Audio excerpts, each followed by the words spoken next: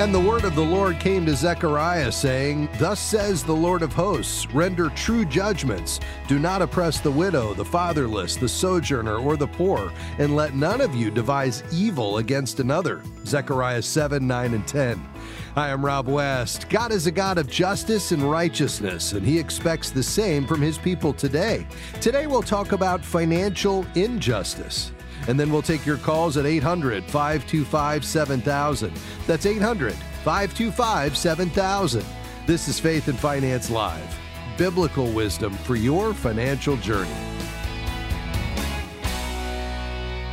In Psalm 139:13, David praises God, saying, You created my inmost being. You knit me together in my mother's womb. In His goodness and power, God made each of us in His image. Ephesians 2:10 confirms that we are His workmanship, created in Christ Jesus for good works. God intended for His people to be just and righteous as He is.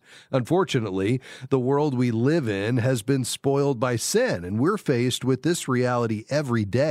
In the realm of finances, sins like greed, envy, dishonesty, and pride can lead to financial injustice. This happens when a person takes unfair advantage of someone else financially. According to God's Word, financial injustice takes many forms and has severe consequences. Let's look at a few examples. To those who mistreated the poor or disadvantaged, Proverbs 22:16 warns, Whoever oppresses the poor to increase his own wealth or gives to the rich will only come to poverty. And Proverbs 14:31 puts it this way, Whoever oppresses a poor man insults his maker. Cheating in financial transactions is another kind of injustice that God hates. Here's Proverbs 20, verse 10. Unequal weights and unequal measures are both alike, an abomination to the Lord. God is certainly on the side of those who suffer the injustice of robbery and embezzlement. Psalm 12:5 says, Because the poor are plundered, because the needy groan, I will now arise, says the Lord. I will place him in the safety for which he longs. Robbery can also take the form of overcharging for rent or services, price gouging, and identity theft. I would contend that severely underpaying employees is also a form of theft and is unjust. Dishonesty in financial matters is another kind of injustice. God's Word specifically forbids lying and inequality in court. You shall not spread a false report. You shall not join hands with a wicked man to be a malicious witness. You shall not fall in with the many to do evil, nor shall you bear witness in a lawsuit siding with the many so as to pervert justice, nor shall you be partial to a poor man in his lawsuit. That's from Exodus 23. Obviously, God is powerfully opposed to injustice, and those who do it will have to answer to Him. Galatians 6:7 is a warning. Do not be deceived. God is not mocked, for whatever one sows, that will he also reap. As Christians, we should feel the same way God does about injustice. Obviously, we must never participate in taking advantage of others. But what do we do when we see it happening? If financial injustice is taking place within your family or the church, follow Jesus' words from Matthew 18. If your brother or sister sins, go and point out their fault, just between the two of you. If they listen to you, you have won them over.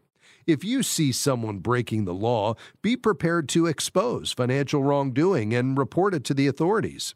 There are some injustices that are beyond our reach, such as something we might see in the news. In those instances, prayer is also a powerful tool.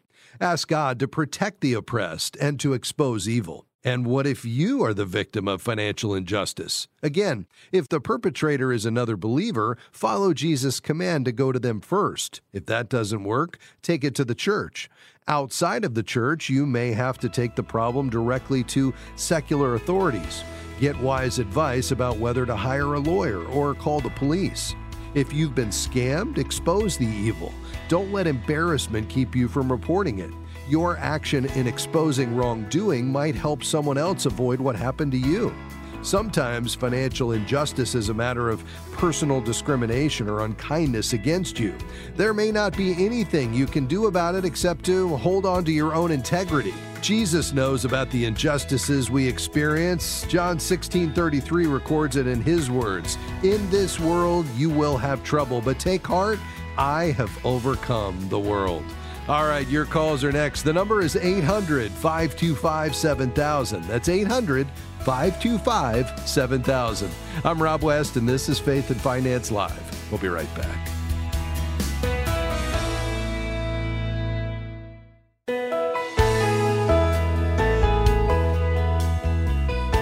The opinions offered during this program represent the personal or professional opinions of the participants, given for informational purposes only.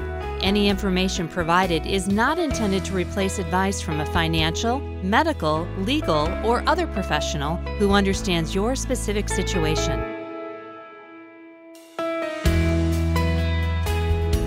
Great to have you with us today on Faith and Finance Live. I'm Rob West. All right, it's time to take your calls and questions today on anything financial. The number to call with lines open is 800-525-7000.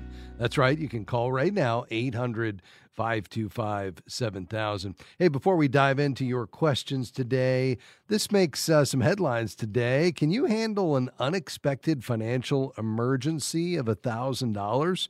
Well, a new Bankrate survey shows that only 44% of Americans could meet that financial hurdle without borrowing.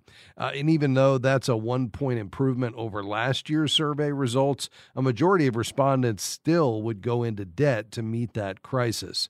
2/3 of the 1,000 people surveyed said they worry about covering monthly expenses if the primary breadwinner was laid off. Now, why aren't folks saving more? Well, 63% blamed high inflation for their inability to put money in the bank, and Bankrate is recommending a 3-step process to prepare for a financial crisis. These are things we've been talking about a long time, but they really are the building blocks of financial stability. Number one, calculate how much emergency savings you need. We often talk about 3 to 6 months of expenses being ideal. If you don't know what you're spending over a month's time, you've got to start there. Second, open that account specifically for emergency use. I would set up an automatic transfer to that account, and I generally recommend we use an online savings account.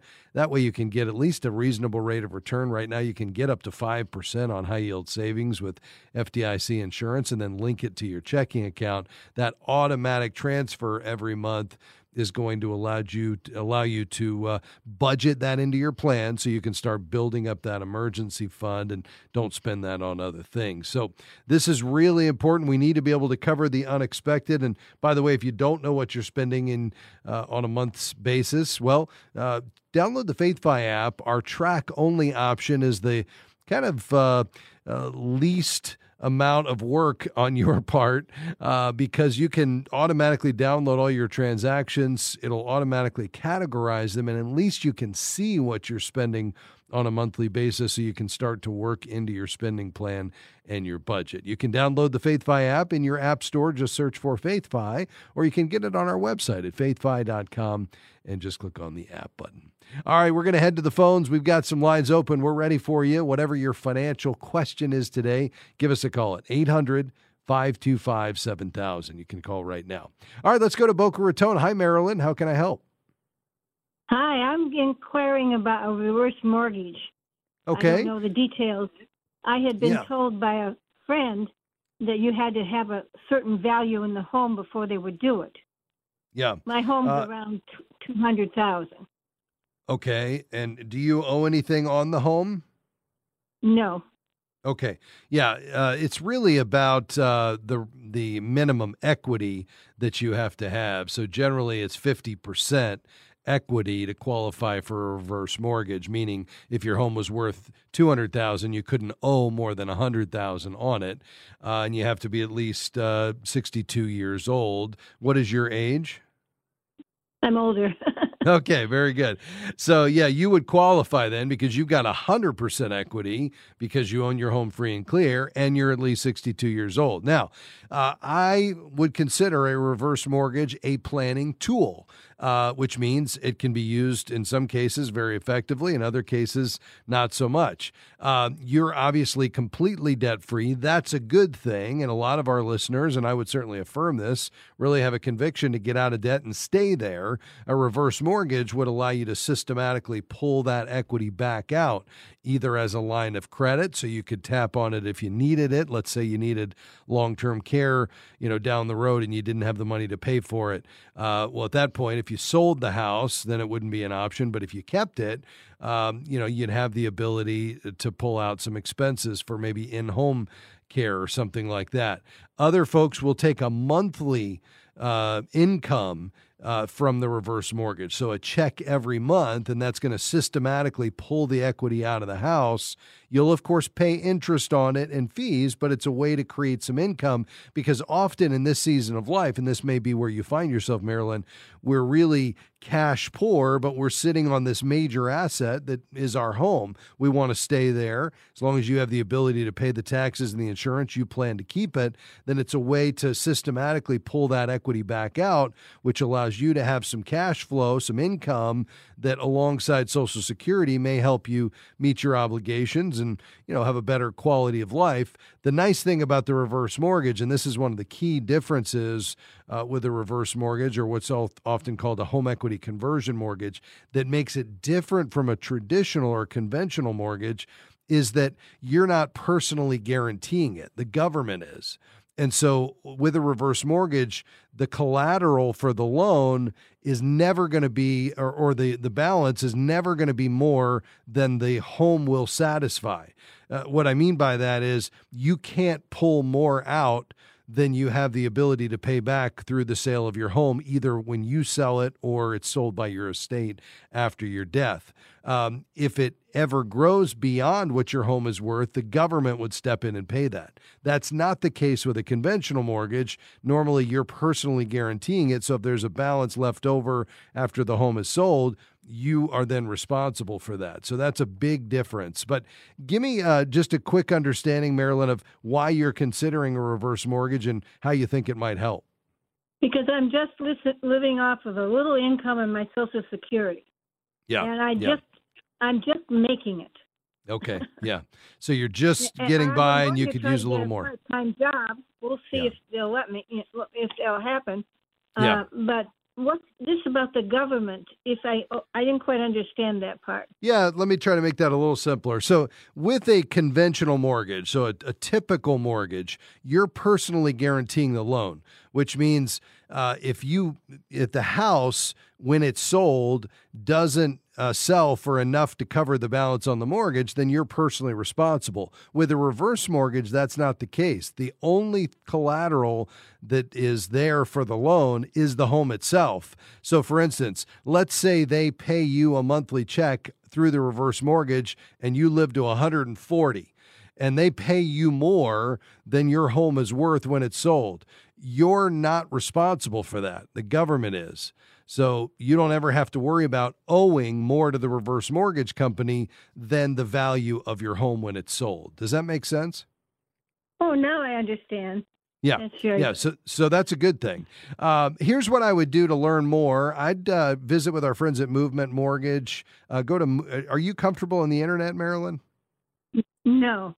Okay. All right. Let's do this. You stay on the line. We'll get your information and I'll get somebody in touch with you to maybe give you a little bit more explanation and help you understand exactly what you need to know. It could be a great tool, again, for those folks who can keep their property insurance and homeowners insurance paid. They want to stay in their home. They need a little bit of extra income. This is certainly a way to accommodate that without you having to sell it or go out and get, a part-time job in this season of life, as you said. So, Marilyn, stay on the line. Our team will get your information, and I'll get somebody in touch with you. Folks, we're going to take a quick break. We've got a lot of great questions coming up. We'll tackle those just around the corner, but we have room for a few more. The number, 800-525-7000. Stick around.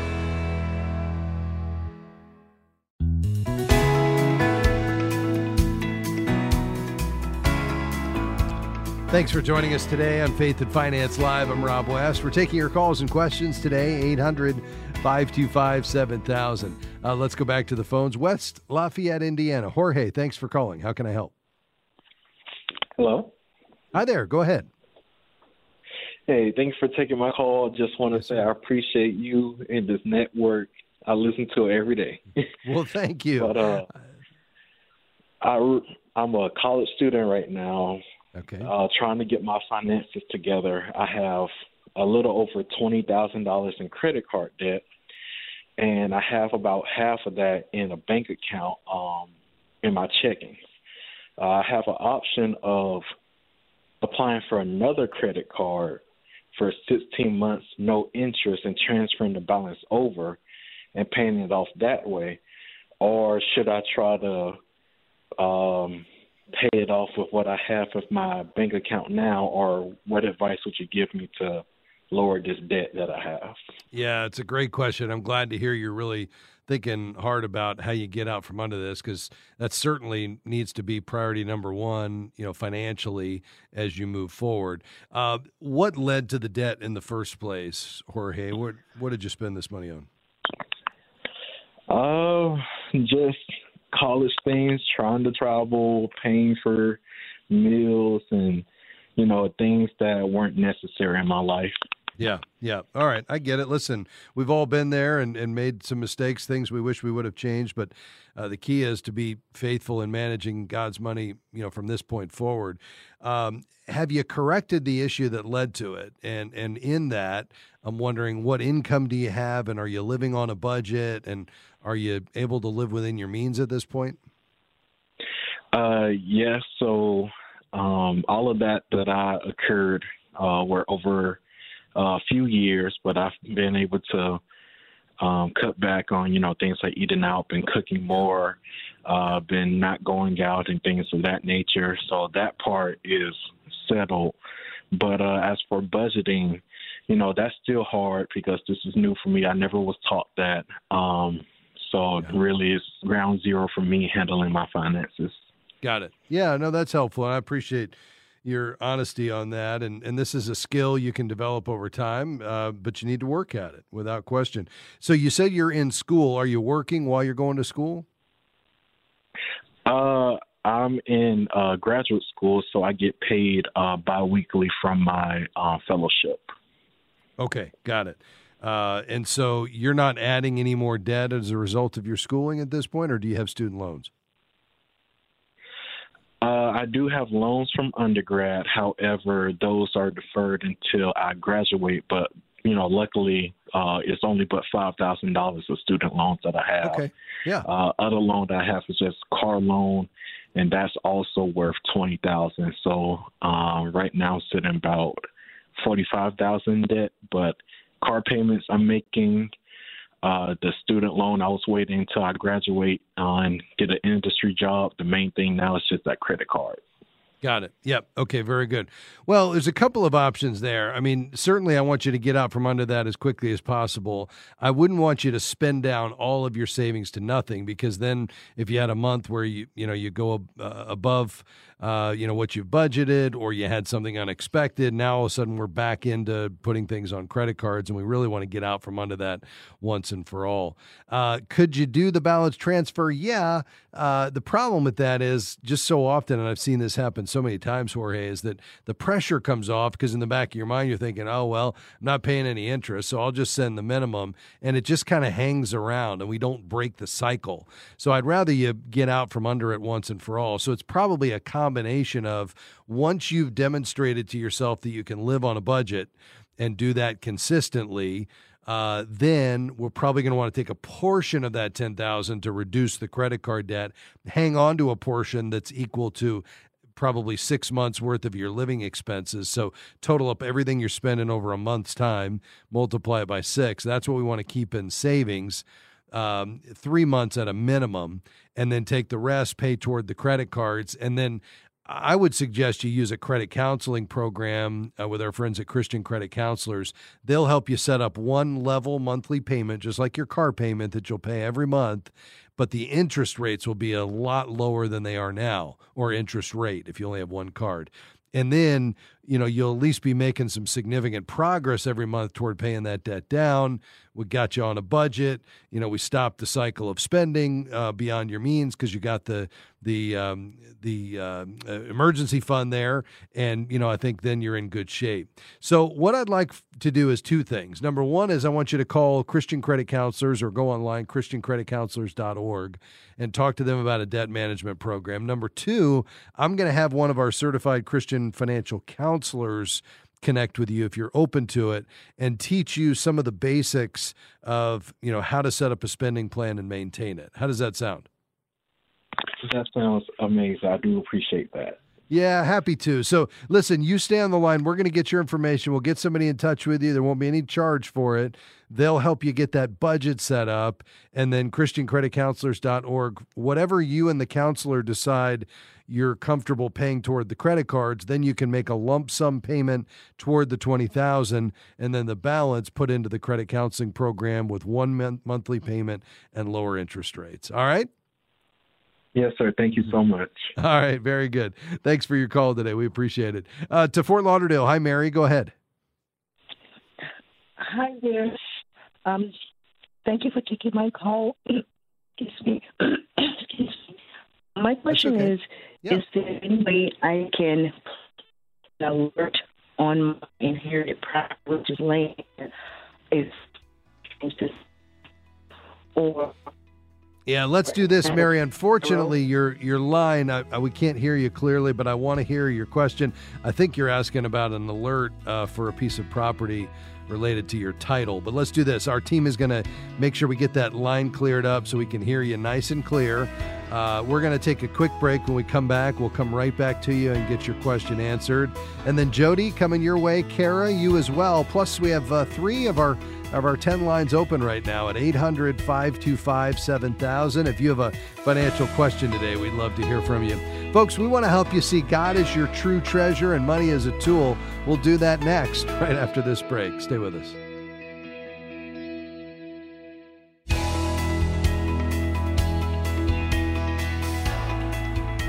Great to have you with us today on Faith and Finance Live. Unfortunately, we were not able to get Mary's line cleaned up. Well, or maybe so.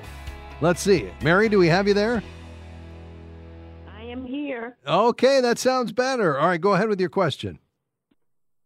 Okay, my question is there any way I can place an alert on inherited property, which is land, if someone tries to sell it or if they're trying to use it for some type of collateral?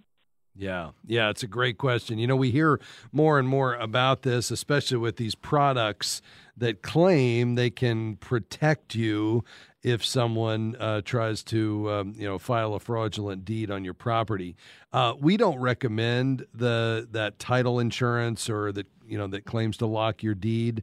Typically what I would recommend is that you contact the county deed office where your property is located for more information. You might be able to do that online and ask them if they have an alert system that's free, because that would be the first option that I would look for. And more counties are offering that service where if there's any kind of change to the deed, you are alerted. Now, they may not, especially if it's in a rural area. The worst case scenario is if someone were to file a false deed and take out a loan on the property, no lender could foreclose because it's a fraudulent deed and the foreclosure wouldn't stand up in court. It's still fraud at the end of the day. So the lender would be on the hook for the money, not you. So in my mind, the likelihood that would create even a hassle for you is low enough that it's just not worth paying somebody to quote unquote monitor the status of your deed. But again, I would contact the county deed office and just see if there's any option that they might offer as a courtesy to provide an alert to you. Does that make sense? Yes, it does. Thank you so very much. I'll do that. All right, Mary, thanks for your call today. Glad we got you on. 800-525-7000. We've got 2 lines open. Let's talk to Jody in Chicago. Go right ahead. Hi, thanks for taking my call. I have account at Fidelity, and the money is in a cash status now because I lost so much money years ago during the pandemic. So it's just sitting in cash. I will be 71 March 31st, and I want to know when is the RMD that I have to take yearly. What is that about? Yes. So you will need to take your first required minimum distribution, Jody, in the year you turn 73, since you reached the age you are now since you'll reach 71 after December 31st of 2022, because you're turning 71 this year. So what would typically happen is your plan administrator or custodian would notify you in writing of the amount you need to take out. And you want to make sure that you do, because the penalty is pretty high. It's 25% of the amount you needed to withdraw. So you want to make sure you do it. You have, for the first year of an RMD, you have until April the 1st of the following year. But then it'd be December 31st of each year. And the IRS publishes a table that basically says the amount you need to take, and it's a function of your age and your balance on the account that will determine the required minimum. But because you're turning 71 this year in March, you won't have to take it until you're 73, and you can take it as late as April of the following year. Oh, okay. Even though this money was the previous job I had, this money was in an IRA account, and I took it out and just is sitting in cash because so much money was lost. So that's pertaining to also the money that's sitting in cash right now. Yeah, it really doesn't matter what investments it's in. So it could be in stocks, bonds, or cash, as long as it's inside either a 401k or an IRA or another pre-tax retirement vehicle. It's going to be subject to those required minimums. Okay, and this is something, it's a minimal that has to be taken yearly. That's right. It has to be taken, and they would notify me how much based on what's in the account that has to be taken down. That's typically the way it works, but I would make sure that you are proactive on this. Don't wait for somebody to tell you. And, when you turn 73, it's going to be due up until April 1st of that following year, and then December 31st each year. But make sure you work with your CPA. If you use a tax preparer to calculate that amount, get it out of the account on time, because you don't want to pay that penalty. The other thing you may want to look at is if you don't need that money, and you're doing some giving to your church or other favorite ministries or charities, and you're doing that out of cash, you could do your giving out of the IRA and replace the giving you were doing out of cash, and then you wouldn't have to pay tax on it. But it would also satisfy that required minimum. It's called a qualified charitable distribution. So that might be something to look at as well when that time comes, okay? Okay, thank you so much. You're welcome. Thank you, Jody. Appreciate your call. To Alabama. Hi, Kara. Go ahead. Hi. Thank you so much for taking my call. Sure. So I'm a newlywed. I'm 22, and my husband and I are debt-free, but the way we are debt-free is we built a tiny house, and he's in his last year of college, so we have that expense too. But currently, we don't have a mortgage, no car payments, no student loans. Wow. But, we are wanting to start looking at saving more for, a house to grow our family in the next year or two. And, we're both from families. My mom did her best with financial literacy, but still, we both watched our parents struggle growing up, and so we're just kind of scratching our heads trying to figure out the best steps to take, I guess. Yeah, boy, I love what you're talking about here, Kara. And, you all are doing it right. I mean, you're debt-free, you're living modestly, you're really being thoughtful about how to manage God's money wisely and, put a strong financial foundation under you. And that's just really critical. As you look at your finances, obviously your ability to save for that house is going to come out of margin. So we take a step back, we look at our values and our goals, and we talk about where God is taking us and how money can be a tool to accomplish that. And then we set up a spending plan around whatever lifestyle we believe God has called us to, of course, living within our means, but our ability to live under that, meaning having some margin or some cushion left over, is vital, because that's what funds our goals, whether that's saving for a house or getting out of debt or, increasing our giving.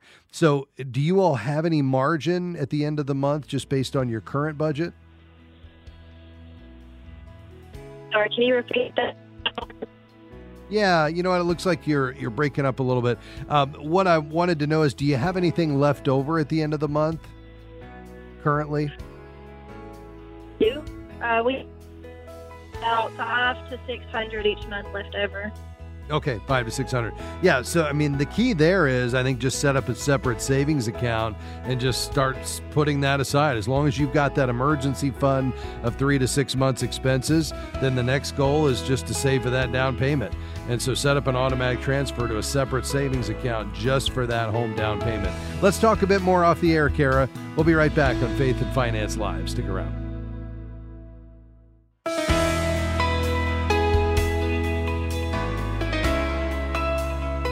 Great to have you with us today on Faith and Finance Live. We're going to get back to the phones here in just a moment. But first, it's not Friday, it's Monday, which means Bob Dahl is here. Bob is CEO of Crossmark Global Investments. He's a Wall Street veteran and a Christ follower, and gives graciously us some time each week to weigh in on the markets and the economic status here in this country. Bob, good afternoon. Happy Friday. I mean, Monday. Thank you. Yes, sir. Exactly right. Hey, do you want to look in the rearview mirror or the windshield? Which one? Where are we going? Let's do a little of both. All right. What you got? So rearview mirror, earnings are coming through for the fourth quarter. Mediocre, Rob, is the right way to put it, and there's some estimate reductions. Having said that, people are focused on, now let's look out the windshield, people are focused on the fact that the economy is doing okay, doesn't seem to be slowing as much as many of us thought. The GDP deflator, an important measure of inflation along with PCE, is coming in at less than expected, so that's good news on inflation. And so people are saying, I guess I better buy some stocks. Today we had an up market as a result of the government announcing the next financing of government securities, and there aren't going to be as many as expected. So there's another little bit of good news, and so the market's gone higher. Yeah, no question. Bob, have we just gotten so comfortable with the easy money, policies of the Fed that if we ever tried to truly take that out of the equation, we'd really have some problems? I mean, where do we find ourselves today? Yeah, so you've heard me sing this song before. If valuations weren't so full, PE of 20, for example, it'd be a lot easier to have a forgiving attitude toward the fact that good news is good news and bad news is good news and stocks just go up. But when you're selling at an expensive level like that, things have to go nearly perfectly.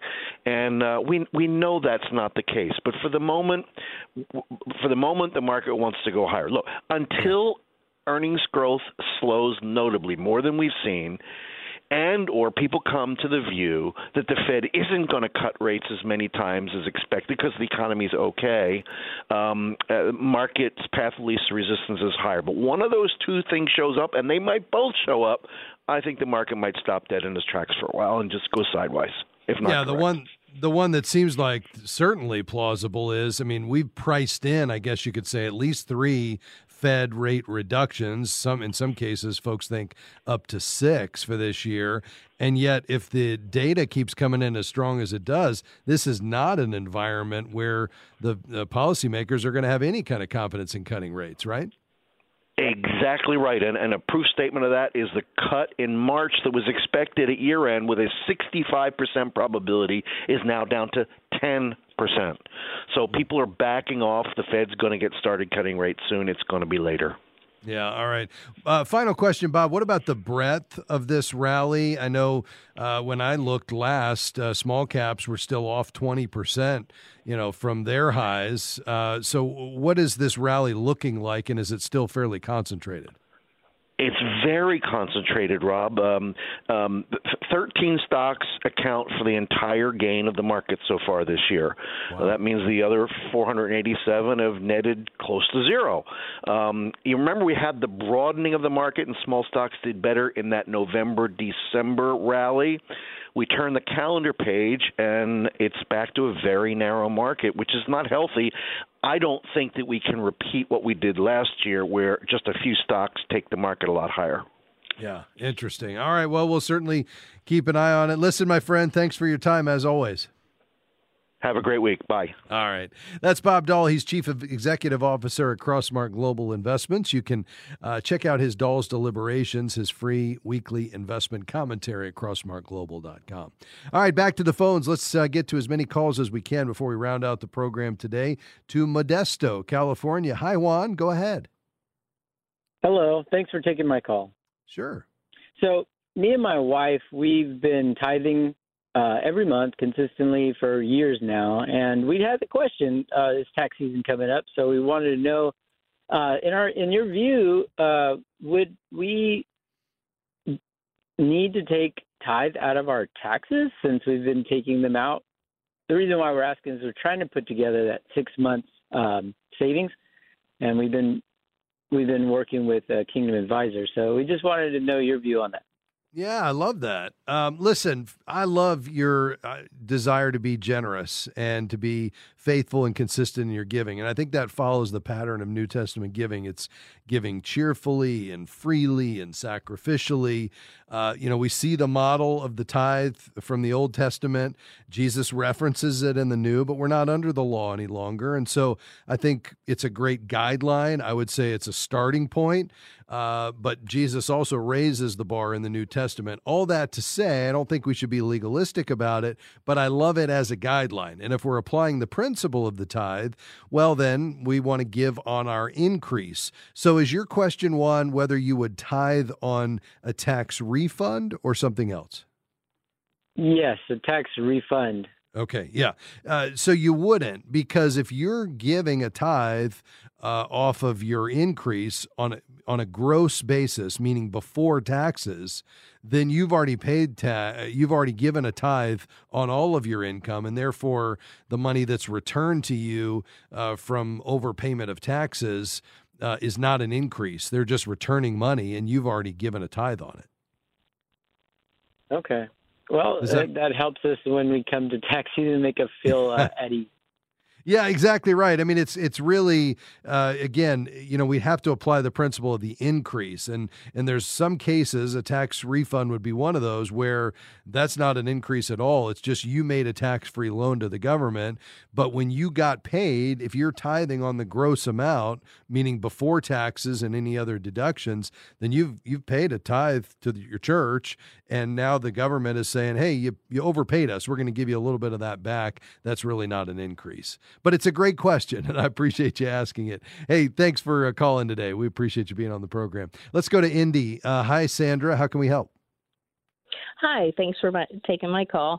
Sure. So I am a single mother in Indiana, and I currently have my home in the name of my trust. And my son recently turned 19, and I was wanting to know if it would be easier and cleaner to have my home into a TOD or a quitclaim deed. Yeah, you'd want to use the TOD if you're looking for the transferring of the property efficiently, which is allowable in Indiana. Not all states allow the transfer on death deed, and that's going to allow it to pass to your son without going through probate. Now, the difference between that and a quitclaim deed is if you did a quitclaim deed, he would go ahead and get the property now. It would be essentially a gift to him. You'd have to report it to the IRS. But the reason you don't want to do that is because then he would keep your cost basis. As opposed to if he gets it through the TOD, there's a stepped up basis. And what that simply means is the cost basis determines whether or not there's a capital gain or a loss when it's sold. And so let's say, you all pass away, he sells it. If he got it through the TOD deed, well, his cost basis would jump up to the market value as of the date of death. So there is no gain, and therefore he pays no tax. If you give it to him before your death through a quitclaim deed, he keeps your cost basis, which invariably is lower than what he would sell it for, and then he would have to pay capital gains tax on all of that gain. Does that make sense? Okay. Oh, yeah, total. Okay. Yeah. Yep. So the right, TOD is the way to go if you don't have a trust. Sounds good. Well, right. I do have a trust, and it is in the name of the trust. Would a TOD be better? No, I don't think so. I mean, I'd talk to your estate attorney about it, but the trust is, as long as the house is in the name of the trust, that's going to pass outside of probate as well. So I don't know that it's necessary. I mean, it's just a hassle to go ahead and transfer it out, to add the TOD deed. When you've already got it in a trust, you've really already handled the efficient transfer of this outside of probate by way of it being titled in the name of your revocable trust. Okay, perfect. Yeah. So I think you're all set. If you have questions on it, though, I would direct those back to your attorney. Thanks for your call, Sandra. We appreciate you being on the program today. Let's finish up in Woodstock, Georgia. Go ahead, Brenda. Hi, Rob. Thank you for taking my call. I'm excited to hear your opinion on this. My husband and I are 51. We've got one kid left in the house, and we have quite a large home that we really don't need all the space, but it's just very expensive, and we have a lot of equity in the house, and I would really like to downsize and knock out debt. I feel like the Lord has really impressed upon me to get out of debt as soon as possible. And I'm finding that difficult to do where we're living. And also we don't have a emergency savings. So with the equity in our home, we would be able to set up an emergency savings, pay off all of our debts. And then what I wanted to do was rent for a year or two and just take our earnings and put them in a CD or savings and just add to that while we rent and search for a lower, retirement home. Sure. And what kind of debt do you have other than the mortgage? What else would you be paying off? We do have an auto loan, and we have two credit cards, and then we have two daughters that are going to be getting married coming up. So yeah. So so essentially you'd be pulling. Yeah, no, I get it. And so you're looking to downsize, and in the process, perhaps taking some of that equity and paying off some of this debt and socking it away for some of these other goals. I mean, I get where you're coming from, and I think if you have too much house, especially in this season of life you're heading into, this might be a great time for you to downsize either way.